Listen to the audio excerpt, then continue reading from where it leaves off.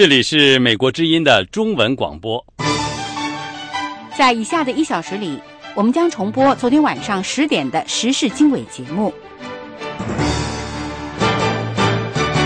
首先请听最新的国际新闻。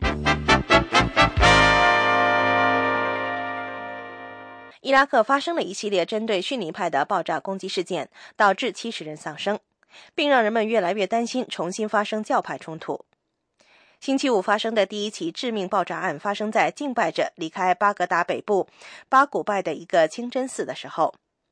第二起爆炸则发生在人们聚集过来准备帮助第一起爆炸案的受伤者的时候。两起爆炸案导致了至少40人丧生。星期五稍晚，一个路边爆炸在巴格达南部的麦达的一个逊尼派葬礼队伍中爆炸，导致8人丧生。在巴格达，一枚炸弹在阿马里亚一个主要的逊尼派社区中爆炸，造成至少19人死亡。另外，费卢杰市的一个小吃店中也发生爆炸事件，炸死2人。在星期五的爆炸事件发生之前，伊拉克本星期已经发生了一系列的爆炸案，造成100多人丧生。正在俄罗斯访问的联合国秘书长潘基文说，关于下个月举行叙利亚问题和平会议的磋商不要失去势头是非常重要的。潘基文星期五对记者说，最近美国国务卿克里和俄罗斯外长拉夫罗夫会谈产生的势头应该发展下去，而不应该半途而废。他还说，联合国随时准备派出一个小组去调查关于叙利亚总统阿萨德的政府对反政府力量使用了化学武器的指称。俄罗斯外长拉夫罗夫说，叙利亚的和平会议越早召开越好。他还呼吁叙利亚允许化学武器调查人员进入叙利亚检查。法国外交部长星期五表示，法国反对伊朗参与叙利亚和谈。一名发言人说，法国无法想象一个像伊朗这样威胁区域稳定的国家如何能够参与其中。拉夫罗夫表示，叙利亚的亲密盟友伊朗必须包括到和谈中去。他指责美国和西方国家试图缩小参加和平会议的范围。美国还未就谁能参加和谈会议表态，美国表示不想预先决定。美国国税局即将离任的负责人表示，国税局针对反对奥巴马税收政策的保守派团体进行严查的行为是个愚蠢的错误。这周因此事被奥巴马免职的国税局代局长史蒂夫·米勒星期五对国会调查小组说，在国税局工作从来不允许有党派偏见，甚至连有这样的意识也不允许。米勒就国税局过去3年来严查大约300个寻求免税资格的保守派团体一事进行道歉。调查延缓了这些团体的申请进度，不过米勒说，他不认为党派偏见是此次事件的动机。共和党和民主党的国会议员星期五在国会参加了听证会，他们猛烈批评了国税局的政策，并要求了解为什么国税局会选择保守组织进行严查。针对台湾渔船遭菲律宾袭击致1名台湾渔民死亡一事，美国政府星期四首次对死者家属表示哀悼。此外，美国国会多位议员也对台湾和菲律宾因渔船事件引发的争议和紧张表示关注，希望双方尽早通过和平方式解决争议。在众议院外交委员会亚太小组的一个听证会上，小组委员会主席夏波特询问出席的国务院亚太事务代理助理国务卿尹汝尚，美国是否与菲律宾就道歉和赔偿事宜有所讨论。美国众议院外交委员会亚太小组委员会主席夏波特和委员会的资深民主党议员法利奥马维加15号发布的声明说，台湾渔船在台湾和菲律宾有争议的海域遭到菲律宾船只射击后失去动力，在水上漂浮，船员洪石成被射杀死亡，但是菲律宾船只没有提供协助即离开，是一种暴力行为，也违反了国际法。好的，各位听众，新闻简讯就播报到这里，我是欣欣，接下来请继续收听美国之音的时事经纬节目。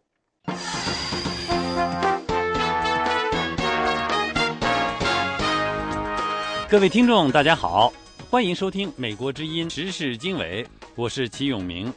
接下来为您介绍这次节目的主要内容。日前昆明上千人集会反对 PX 化工项目落户昆明。江西新余当局近日以涉嫌煽动颠覆国家政权罪，同时将多名维权人士刑事拘留。北京、上海、武汉等大城市接连发生大规模集体抗议和请愿事件，访民集结呈经常化、定期化的趋势。中国意见艺术家艾未未在香港展出有关中港两地婴儿奶粉事件的艺术品。俄罗斯东正教将更加积极加强在中国的活动。以上内容欢迎收听。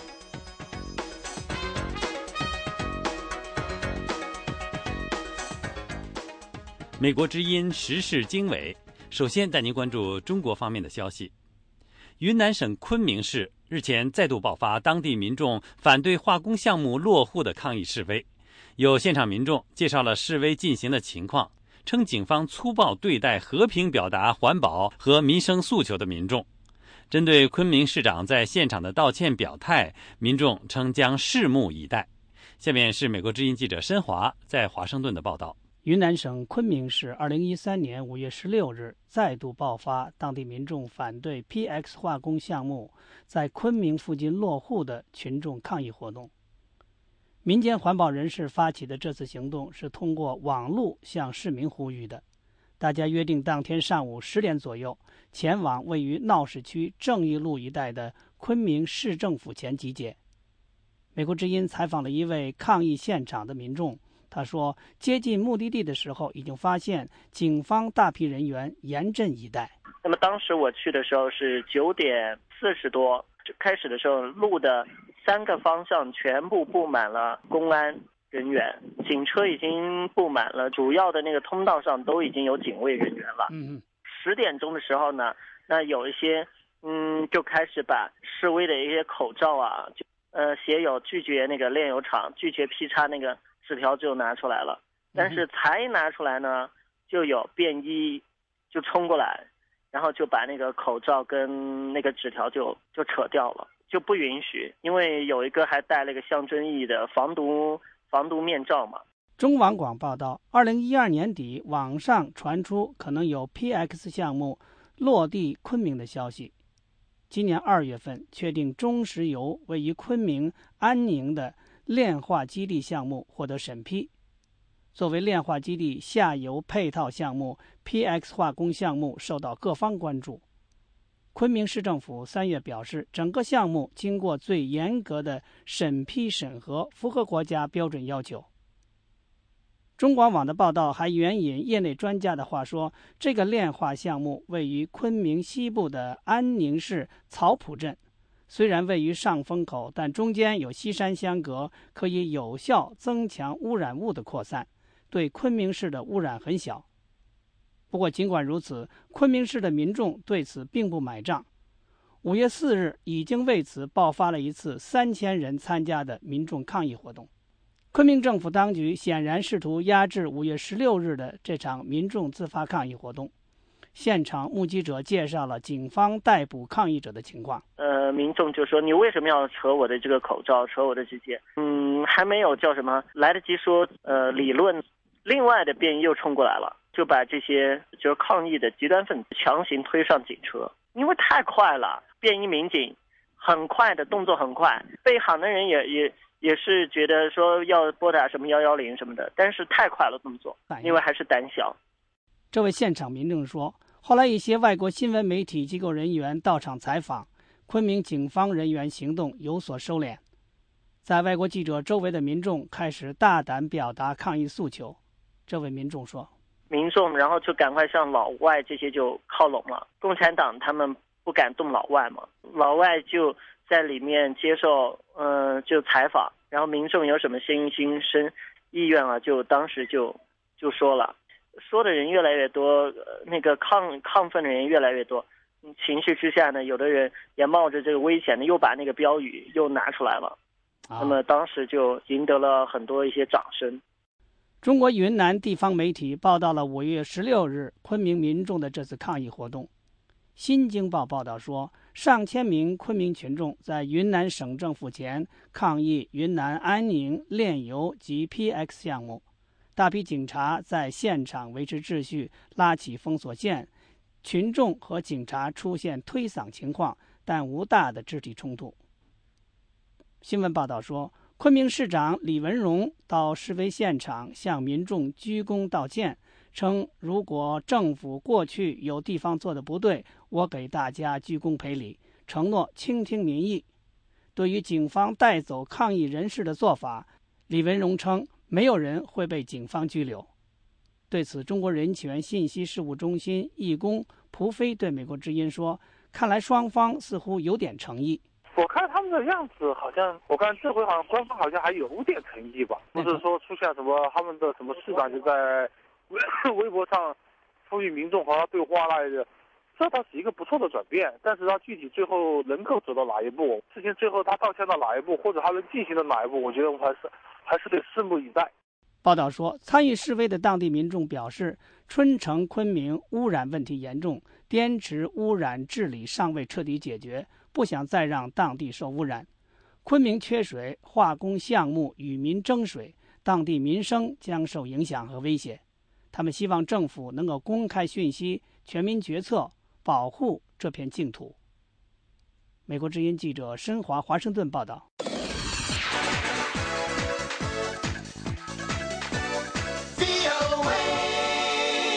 欢迎继续收听美国之音时事经纬节目。最近美中双方就中国是否对美国发动网络袭击的问题爆发口水战，也引发了网络领域的摩擦是否会导致现实世界发生真刀真枪的实战的讨论。美国谷歌公司的执行主任施密特认为，在一个新的数码时代，网络袭击会引发军事战争，但是从技术的角度上讲，发起网络袭击的一方是可以完全掩盖其真实身份的。下面请听美国之音记者丽雅的报道。随着互联网的普及和广泛应用，网络安全引起的关注越来越大。美国情报和安全部门的首脑今年首次表示，网络袭击已经取代恐怖主义成为美国首要的安全威胁。因特网巨头谷歌公司的执行主席、前首席执行官埃里克·施密特在他与谷歌 Ideas 主任杰拉德·科恩合写的新书中表示，在今后10年将有50亿人加入因特网的新数码时代。我们会看到一些国家对网络袭击做出军事反应。假设发生了某种形式的网络袭击，并导致一场热战，这是可能发生的。显然，我现在是在假设。不过，施密特表示，有时候很难知道在幕后发动网络袭击的一方是谁，因为2个友好国家之间也可能相互发动网络战争。它只是一直在发生的间谍活动的一种新形式而已。So let's say somebody gets hurt because somebody was screwing around with something and it sort of got out of control.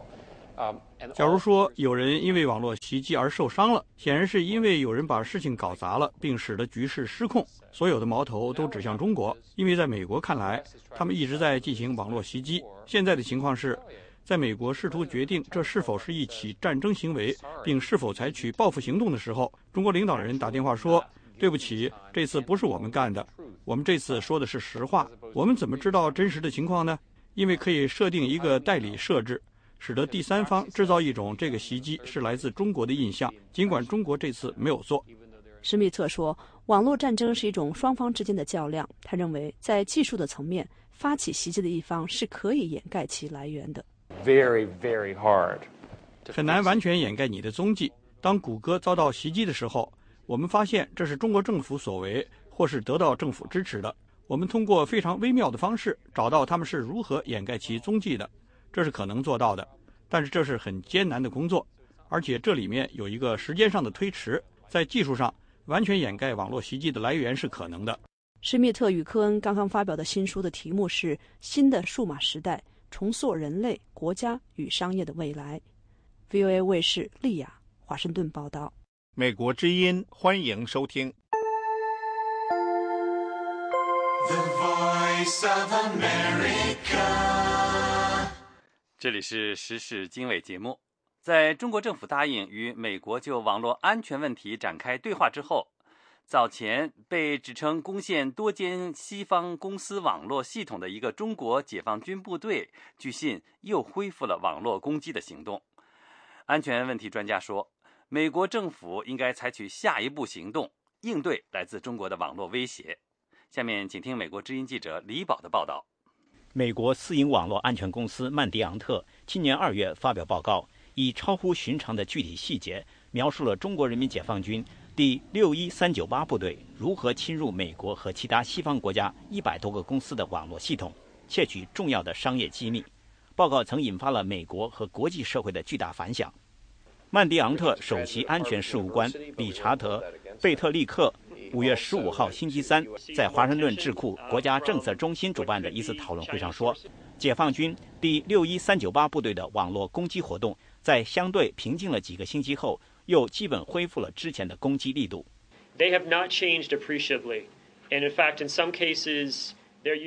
他们的活动没有明显的变化。事实上，他们正在使用一些之前用过的网络基础设施，因为仍然有很多公司不知道如何抵御来自这个组织的网络攻击。我们都知道，中国人如果发现某种方式好用的话，就继续用。如果同样的方式好用的话，为什么要改变呢？而中国政府会继续否认发动了这些攻击。就在曼迪昂特公司观察到的解放军第61398部队恢复网络攻击行动的几天前，美国国务卿克里访问了中国。当时，北京答应与华盛顿就网络安全问题展开对话，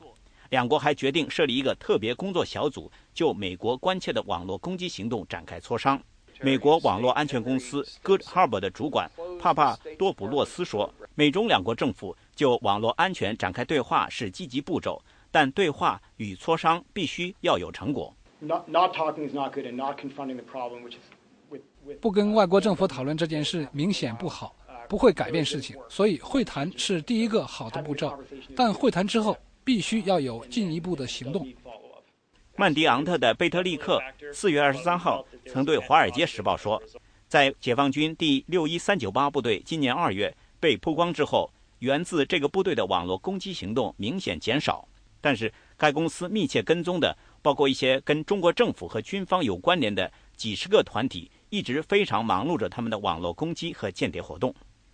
安全问题专家们说，由于中国军方特别是解放军第61398部队继续攻击和侵入美国公司的网络系统，美国政府应该采取下一个步骤，包括采取定向贸易制裁等方式，大大提高中国利用军方资源为本国国有企业从事网络间谍活动的成本。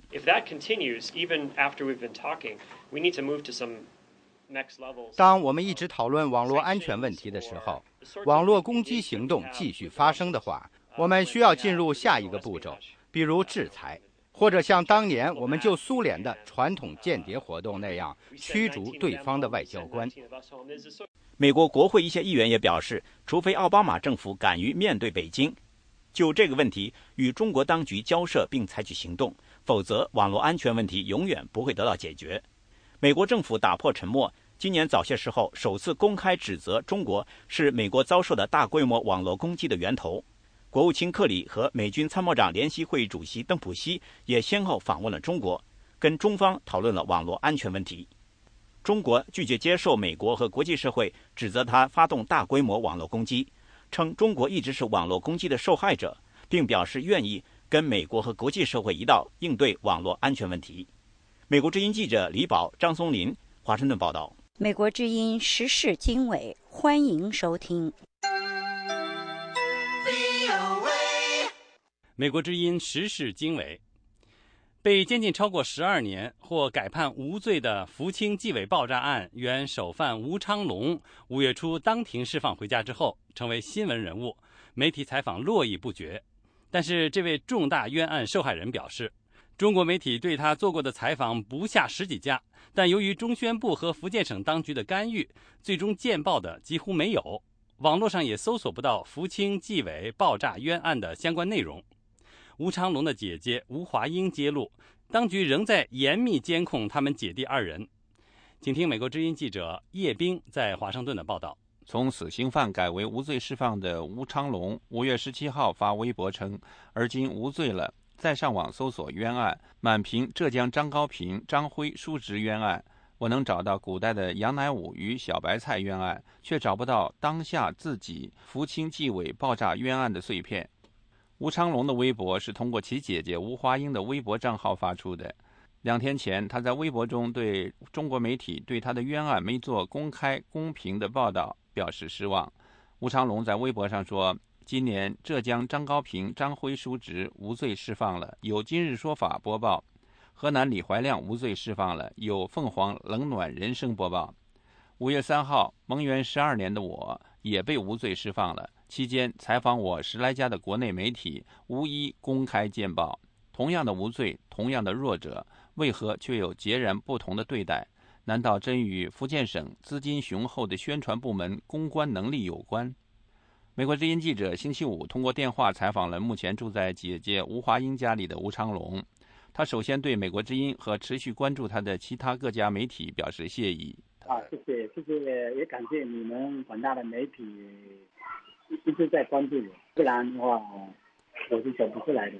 被问到当局在这个案子被改判之后对冤案受害人有什么表示时，吴长龙说，法院只是告诉他按照正常程序申请国家赔偿，没有其他表示或说法，也没有人为将他们5个嫌疑人刑讯逼供、屈打成招承担责任，甚至连道歉也没有。这个我的案子都是因为刑讯逼供，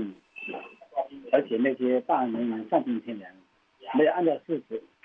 就一直对我们几个在造假，要不然的话就没有这个冤案重审。因为这个冤案啊，在12年来给我家里带来太多的痛苦。真的有的事情我不知道，一提到这个事情我心里都非常激动，也不知道该怎么样去形容这些。中国国家主席习近平和最高法院院长周强不久前都说过这样的话，要努力让人民群众在每个司法案子中都感受到公平正义。记者问吴长龙在自己的案子中是否感到了公平正义，他表示不知道该怎么回答。停顿了一下之后，他说，现在我能出来已经就是说我很幸运了，就是说也让我就是说向就是感到一点吧公平正义了，要不然的话，如果假如说没有那么一点公平正义的话，我是出不来的。对于国内媒体在处理福清爆炸案和其他重大冤案中出现的明显区别，吴长龙表示，他从前来采访的媒体记者口中得知，中宣部跟各家媒体都打了招呼，不让报道福清纪委爆炸冤案。他还表示，浙江、河南等地的冤案事实都得到了报道，当地公安的责任人都向受害者赔礼道歉，而福建方面对他连一个声音都没有。本来像是中央台的那个他其他的冤案，他那边今日说法，那边别人都有采访，我这边都没有采访。那中宣部都那个下令了，不能，只能当地那个报纸报道，媒体报道，那个外省的不能介入报道。吴长龙的姐姐吴华英是知名维权人士，2009年曾卷入帮助福建上访人士林秀英为女儿严小玲离奇死亡写状子并录下视频上网发布而遭判刑的福建3网命案。他对美国之音表示，他弟弟吴长龙无罪获释以来，媒体前来采访的很多，但报道公开见报的极少，即使像南方都市报这样比较开放的媒体所制作的相关视频报道，也因官方禁令而遭到禁播。原先的话导致那个叫什么南都报这块他也采访了，但是这个视频什么他们也在做，但是后期的话他没办法在自己那个频道里面播报出来，有中宣部下令。有这个中宣部的下令吗？有，那各个媒体都接到中宣部的这个禁令，就是说像我这个案子的话，由当地我们福建省这块媒体它有一个通稿报道吧。2天前，吴华英在他的微博上说，吴长龙虽然走出了埋葬他12年青春的福建看守所，重获无罪之身，但是我和弟弟又处在另一个监狱，我家门口现在有7个监控探头，通讯被监听，出行被监控。5月3号，福建省高院宣判吴长龙等5人无罪，陈科云家的监控探头拆了，吴长龙家的监控探头还在。美国之音叶冰，华盛顿报道。美国之音时事经纬，欢迎收听。美国之音时事经纬一块儿来关注台湾渔民遭射杀事件。台湾和菲律宾围绕台湾渔民被射杀事件的争议持续发展。今天有台湾立委提出，台湾本来是受害者，但是国际社会似乎存在误解，认为台湾对菲律宾太强硬。有关详情，下面是美国之音记者杨晨从台北发来的报道。台湾对菲律宾连日来启动2波11项制裁措施，台湾海军与海巡署进行了联合演习。这些强硬措施得到了台湾民众的支持。不过，在今天的国民党立委记者会上，国民党立委赖士葆提出质疑，包括制裁没有达到预期效果。此外，为什么外界一直质疑为什么看到在国际的宣传、国际的媒体、国际的舆论上面看到的都是菲律宾的解释，看不到比较多的我们实况的一个说明。以现在来讲的话，是不是应该要有一个这一次的枪杀事件的一个专门的网页对外说明？这个我们没有看到，所以变成慢慢的在国际的舆论上面，我们似乎隐约的感觉到，现在好像国际舆论上有一种气氛是塑造变成是我们在欺负菲律宾了。赖士葆说，这一点台湾外交部要负责任。台湾外交部政务次长石定说，台湾不接受菲律宾的道歉。我们是一条无武装的渔船，是一个没有挑衅的渔民，而在我们的这个专属经济区飞帆这种作为，可以说是滥用暴力，在这种方式而坚称它是正当的防卫原则，我想这是完全违反国际法跟海洋法有关的规定。所以在这个方面，我们认为菲方并没有正面的、具体的甚至有效的来回应我们4项严正的要求。所以这一部分是为什么政府到现在我们必须采取相应的因应作为这个是最重要的原因。也就是刚才赖委员讲的，我们必须要充分的向国际媒体表现我们自己严正的立场。所以外交部的不仅在这方面，我们也通报我们所有在全球118个外馆，要充分的向国际也要循各种可循的管道，加强国际上对我们案件、对我们政府立场，要请国际上来给我们支持。我想这是我们最重要的诉求。台湾政府目前表示，不排除对菲律宾采取更多的制裁措施。VOA 卫视记者杨晨台北报道。美国之音，欢迎收听。The Voice of America。接下来我们来观察中日关系。日本政府否认日中关系紧张和日本加入美国牵头的跨太平洋伙伴关系 TPP 有任何关联。分析人士认为，日本这样说是为了不激怒中国。下面请听美国之音记者李宝的报道。日本驻美国大使佐佐江贤一郎星期三在华盛顿企业研究所就日本政府做出加入跨太平洋伙伴关系 TPP 的决定发表演说。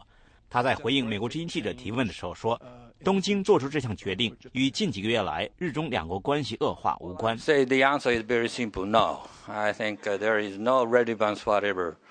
of what we have been doing. 回答很简单，没有关联，跟我们决定加入 TPP 无关。坦率地说，设计这项协议是为了经济一体化和自由贸易。Economic, I would say, integration. 作为在亚太地区战略调整的一部分，美国提出了在环太平洋地区建立一个高标准的自由贸易伙伴关系。根据拟定中的跨太平洋伙伴关系 TPP 协议，签约伙伴国需要在投资、市场准入、劳工制度、知识产权保护和关税等多个领域落实自由贸易精神，消除壁垒。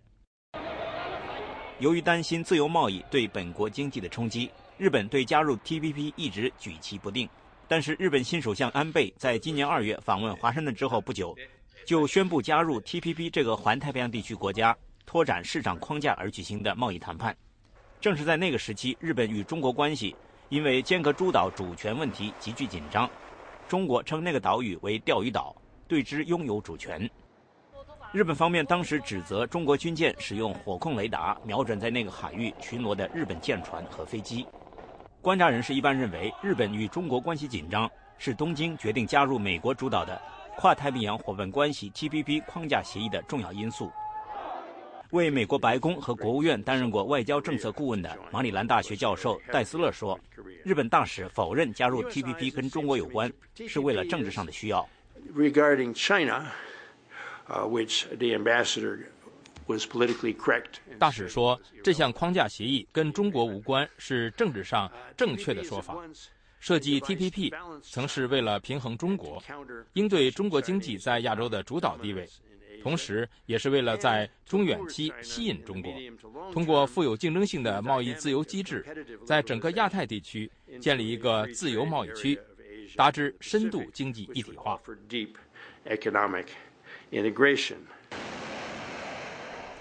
美国正在调整在亚洲地区的军事部署。美国官员强调，在亚洲的战略再平衡有利于亚太地区的和平与稳定，但是这项战略调整引起中国的不安。分析人士说，将基于自由贸易原则的 TPP 纳入这项战略再平衡，有助于软化人们对美国将重心偏向亚洲的忧虑。美国政府已经表示欢迎中国加入 TPP。日本驻美大使佐佐江贤一郎也表示，设立 TPP 有助于吸引和鼓励中国更多的与国际接轨，最终加入亚太经济一体化秩序。Eventually, as I said it, when I talk about this strategic implication, naturally, economic order and economic basis will be. 它最终也有战略意义，因为不管是在国内还是在国际间，经济秩序和经济基础是政府治理的中心。从这个意义上说，我不认为这个决定跟中国或其他国家无关。我认为，如果中国和其他国家未来能达到这项协议所设定的条件的话，他们应该也加入这项框架。This exercise should be a part of the exercise in the future. 人们普遍认为，中国在贸易、投资、市场准入和知识产权保护方面，仍然与贸易自由化精神相距甚远。短期内不可能满足加入 TPP 框架协议必须具备的条件。美国之音记者李宝华盛顿报道。这里是美国之音的中文节目。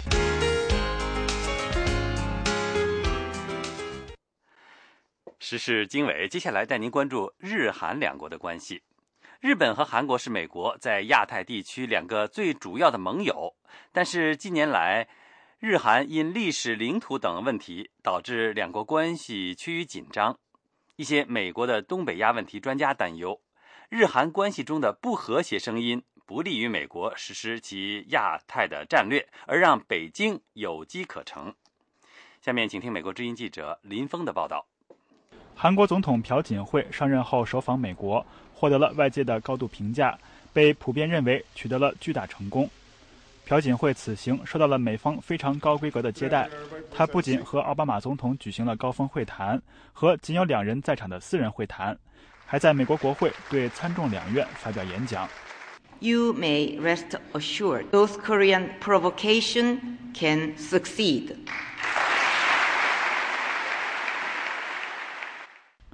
朴槿惠在上任之初就面临金正恩政权的一连串挑衅行为，一度令东北亚局势陷于一触即发的紧张状态。他的此次访问得到了美国对韩国以及整个东北亚地区安全的再次承诺。在美韩同盟关系的核心议题上，美国和韩国高度一致，这是朴槿惠这次访问取得的一个成果。虽然朴槿惠对华盛顿的访问强化了美韩同盟关系，但一些美国的东北亚战略安全专家担心，韩国与日本这两个美国最主要亚太盟友的冷淡关系将不利于地区安全。美国与韩国有非常强大的同盟关系，与日本也有非常强大的同盟关系。但日韩之间的第三条线却很弱，日韩关系以及双方时不时的爆发纠纷，削弱了美国有效解决朝鲜威胁的能力，而且还削弱了我们联手应对因为中国崛起而给地区带来的挑战的能力。前美国国务院负责亚太事务的副助理国务卿埃文斯·瑞维尔认为，日韩关系冷淡或许会让中国有利可图。首尔与东京的关系低迷，谁会从中获益？平壤会。从某种程度上来说，北京也会关注到这一点。北京会说，这很有意思，美国在东北亚的2个最大的盟友不能和睦相处。瑞维尔表示，北京最近对朝鲜的态度发生了一些细微变化，但这并不意味中国的朝鲜政策出现重大转变。中国的朝鲜政策是不是要来个180度的大转弯呢？我估计不会。中国会不会在实施对朝鲜制裁方面发挥更多的作用呢？我认为会的，但是我不期待中国会从根本上改变其朝鲜政策。目前，中国最大的4家国有银行——中国工商银行、交通银行、农业银行和中国银行——都暂停了一切同朝鲜的金融业务。这是中国履行联合国安理会对朝鲜制裁措施所采取的切实行动，反映中国对金正恩政权不断挑起区域紧张局势的强烈不满。在朴槿惠选择首访美国来加强美韩同盟关系的同时，他也需要谨慎处理韩国同其最大贸易伙伴中国的关系。据称，朴槿惠在赢得选举后不久就与中共总书记习近平通了电话，而中国也将是他下一个要出访的国家。随着中国的崛起，中国的经济影响力，它的国际角色也越来越重要。因此，韩国对参与那些被看作是反对中国的活动也就越来越谨慎。这也是为什么韩国还没有加入到 TPP 谈判的主要原因。一方面呢，韩国要保持同美国的强大同盟关系，另一方面又不能把他的最大的贸易伙伴惹恼。朴槿惠在华盛顿时就已经表示，他将在接下来访问中国时与习近平进行坦诚的对话，这也将打破以往历任韩国总统就任后首访美国、次访日本的惯例。VOA 卫视林峰，华盛顿报道。这是美国之音的中文广播。您现在收听的是美国之音时事经纬节目。中国意见艺术家艾未未星期三在香港展出有关中港两地婴儿奶粉事件的艺术品。艾未未表示，中国毒奶粉事件跟香港有着密切的关系，因此能在香港展出作品意义重大。下面是美国之音记者谭佳琪从香港发来的报道。香港艺术廊 Parasite 艺术空间从5月16日晚上起，从香港岛上环展出以香港2003年为题的展览，名为《议政日志》。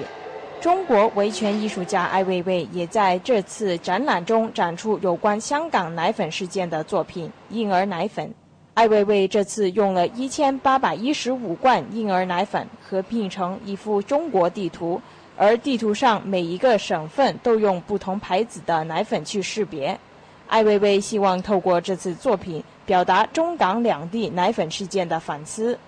What is very interesting about this huge map of China is that there's gold, aluminum, like there's a 这幅巨大地图有趣的地方是，那些罐头都是用铝做的，在灯光下闪闪发光，就像一样人人都会渴望得到的东西。就如婴儿奶粉事件一样，奶粉变成一样珍贵的东西。艾未未表示，从中国发生奶品含有3聚氰胺事件后，他一直关注毒奶粉事件，包括早前港府针对陆客在香港大量购买奶粉回中国，实施限制旅客带大量奶粉出境，以保障香港市民有足够奶粉供应的措施。我觉得这里面这个很简单吧，这里面有很多问题。一个是香港对奶粉的限制，从一个司法的一个角度来谈，我很难理解这个香港出台这样的一个法规。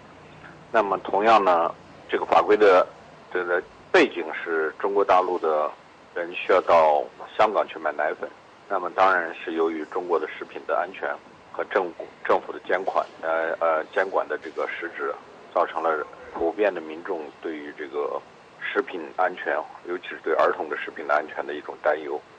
艾未未说，他认为在香港展出作品意义非常大，因为中国毒奶粉事件跟香港在很多层面有联系。不过，艾未未认为中国是展示该作品更好的地方。美国之音记者谭佳琪在香港报道。美国之音时事经纬，欢迎收听。时事经纬，接下来带您关注一系列和中国相关的消息。江西新余当局近日以涉嫌煽动颠覆国家政权罪，同时将多名维权人士刑事拘留。观察人士表示，以煽颠罪这样的重罪同时刑拘多人，这样的做法非常少见，表明当局维稳手段在升级。下面请听美国之音记者陆洋的报道。江西新余市维权人士刘平、魏忠平、李思华近日相继被当地警方以涉嫌颠覆国家政权罪刑事拘留。此前，刘平等5名公民因举牌要求官员公示财产以及声援北京、广东两地被当局关押的人士遭警方拘押，其余2人被低调释放。煽颠罪属政治重罪，而3人同时被以政治重罪刑事拘留，被认为是当局维稳的罕见举动。北京知名社会活动人士胡佳指出，当局以政治重罪集体打击维权人士是他维稳的升级手段，目的是借着煽颠罪的罪名打击公民行动的组织化和街头化。胡佳5月16号对美国之音说，这一次的话，在3线、4线的城市抓一个还不能够起到对内震慑作用，就是说他要打击一个组织化，打击一个街头化，就是针对这2项，他是借煽动颠覆国家政权罪的这个罪名，既有这项重罪，这项重的政治罪名，给你看明白了，我们现在可以启动这项罪名。第二，我们是对群体启动这项罪名。胡佳说，煽颠罪历来都是一项个人罪名，但是现在同时对国际知名度不高的3位公民启动这项罪名，既可以避免在1线大城市对高知名度人士启动煽颠罪引起国际关注而付出高昂的政治成本，同时也达到了对内震慑民众的作用。胡佳认为，这是当局在维稳方面的一种发展和手段的升级。深圳律师庞坤是当事人之一李思华的辩护律师。庞律师5月16号告诉美国之音，作为代理律师，他至今还无法获知李思华被刑拘的确切原因。庞律师说，他当天向新余警方了解当事人的犯罪事实，但是遭到拒绝。今天向公安局去了解他所涉嫌的事实，但是公安局这边拒不提供，所以我们根本就不知道李思华是因为什么事情而被控煽动颠覆国家政权。我们认为这可能是差距比较大的，或者是说我们认为可能很难以理解的。因为我们向公安部门去了解相关的事实以后，他以这个事实没有查明为由拒绝向我们透露。这是法律规定，你必须要向我们透露这些主要的事实和案情而且他如果没有查明的话，他就不应该刑事拘留。庞律师说，新余警方现在的所作所为让律师感到难以理解。他表示，如果警方不提供基本的犯罪事实，律师就有理由相信李思华不构成犯罪。杭州维权律师王成2年前代理过李思华的案子，并因此在新余被国保殴打。王成是新余3君子的朋友，这次3君子被抓，王成在外围协调组织律师为他们提供法律援助。王成说，3人被抓之前主要是举牌要求官员公示财产，要求释放北京等地被抓人士，但是3人被抓是否另有原因，他并不清楚。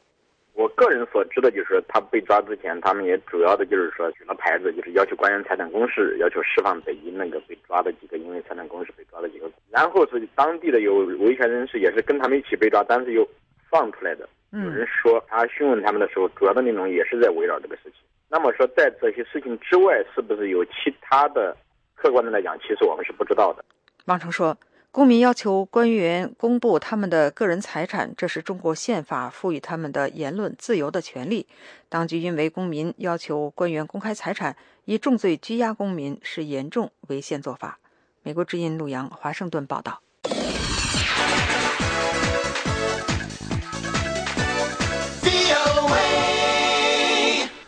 这里是美国之音时事经纬。5月中旬，北京、上海、武汉等大城市接连发生访民大规模集体抗议和请愿事件，访民集结呈现经常化、定期化的趋势。有社会问题学者认为，这同洗礼政权、适度放松对民众的打压、调整信访政策有关。并呼吁政府集中进行一次改革开放后冤假错案的清理工作。也有舆论说，中国现在处于强势政府与弱势访民僵持的阶段。下面是美国之音记者申华在华盛顿的报道。5月15日星期三，访民近1000人聚集在上海市政府信访办。每逢星期三集结上访已经在这里形成规律，人山人海的上访人群是这里固定的景观。进入5月份以来，上海信访部门前集结的人数似乎越来越多。上海访民周雪珍参加了星期三的访民集结，她对美国之音说：昨天是我去的，我叫周雪珍。反正每一个星期三我们市政府都几千人了，一个星期三都有的。星期三就是我们访民是其中的这一天吧，有什么信息啊，有什么这个问题啊，都可以打听得到。好像呢是这几个星期呢比较多。这位上海访民说，最近几个星期上访集结的人数明显有所增加，原因不是因为天气更适合户外活动，而是新的社会问题，例如环境问题、食品问题、福利社保等问题迟迟不能够解决，促使更多的民众上访。政府常规渠道解决不了问题，驱使民众走上街头。在北京，访民到外国驻华机构前集结似乎也形成了常态。抗议者彼此大多互不相识，而是自动前往。5月15日上午9点半前后，联合国人权机构驻华代表处门前照例有中国访民到那里静坐。浙江访民沈志华是其中之一，他对美国之音说：你们去的时候在哪里集合呀？没有，我们没有集合的，我们都不认识的嘛，在路上碰上的了。我去的时候是9点半到那里的，去的时候已经有7-8人在那里静坐了，来自全国各地的人都到了，我们不认识他们，每天都有，但是这2天人是人山人海，昨天嘛人特别多。沈志华说，没有联合国驻华机构人员出来会见中国访民或者接收访民送交的材料，那里除了有大批三里屯派出的警察外，就是公安和特警。中国天网人权事务中心网站的消息说，数百名湖北武汉的访民5月14号上午来到汉阳区政府区委，就上访案件常年得不到解决，要求会见区长。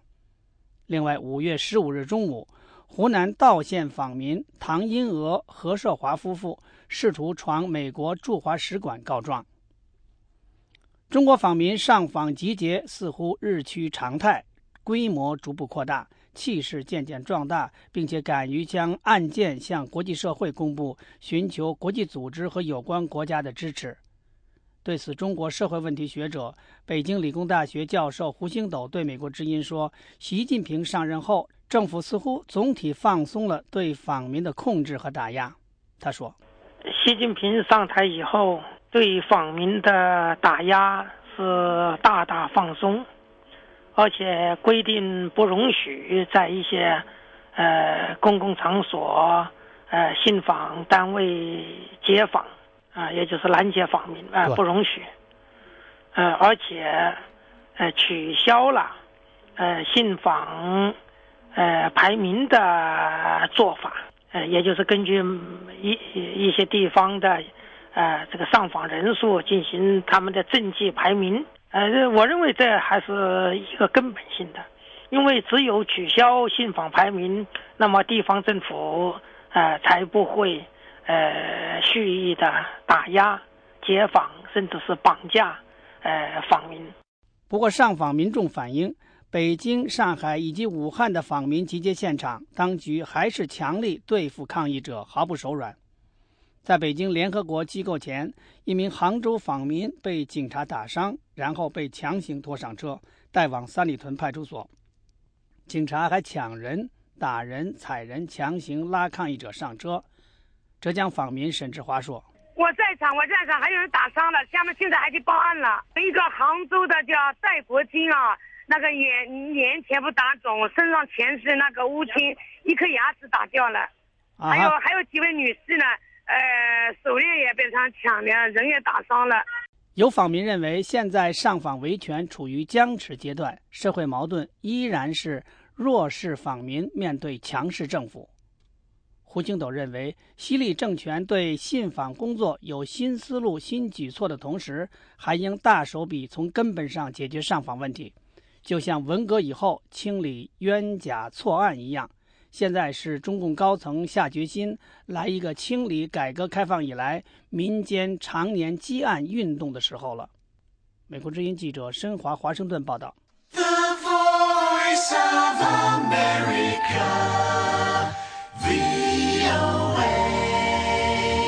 您现在收听的是美国之音时事经纬节目。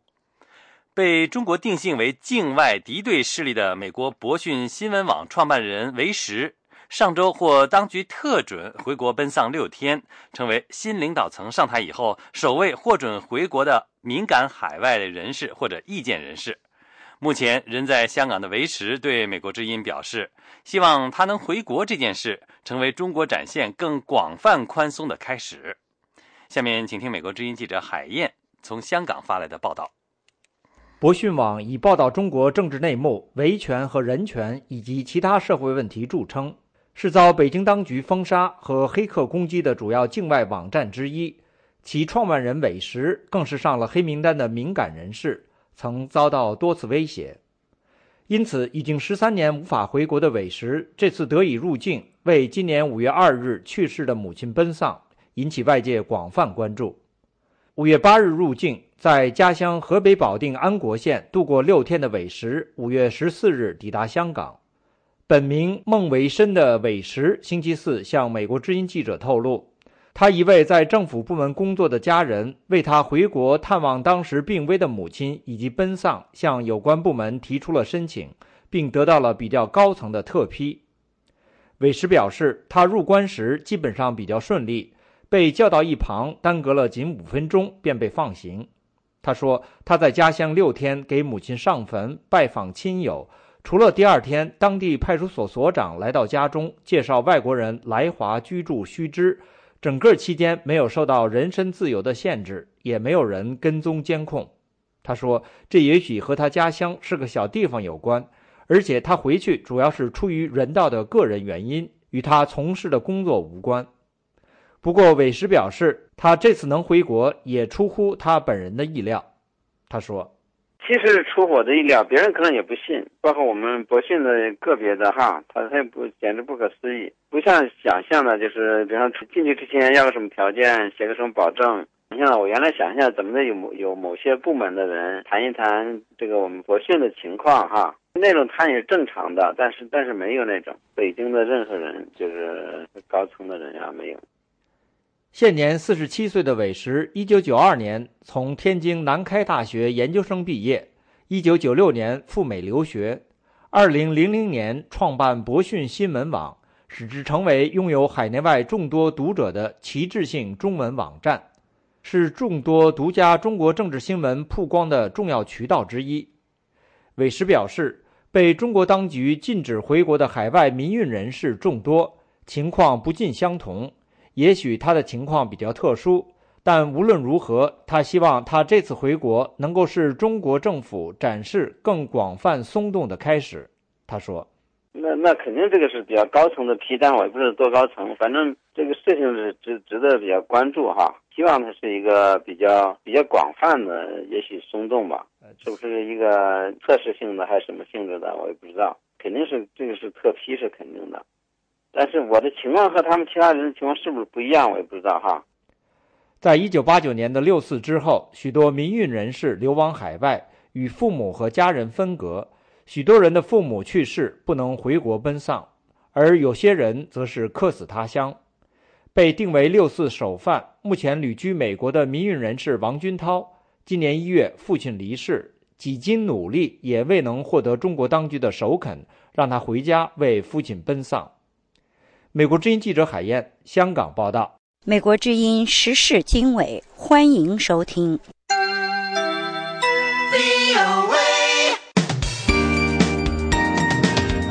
这里是美国之音的中文节目。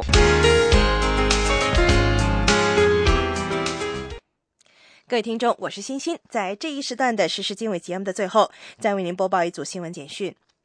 美国国务卿克里表示，美国希望看到孟加拉国开始改善劳工标准。上个月，孟加拉国一栋大楼坍塌，导致了1000多制衣工人丧生。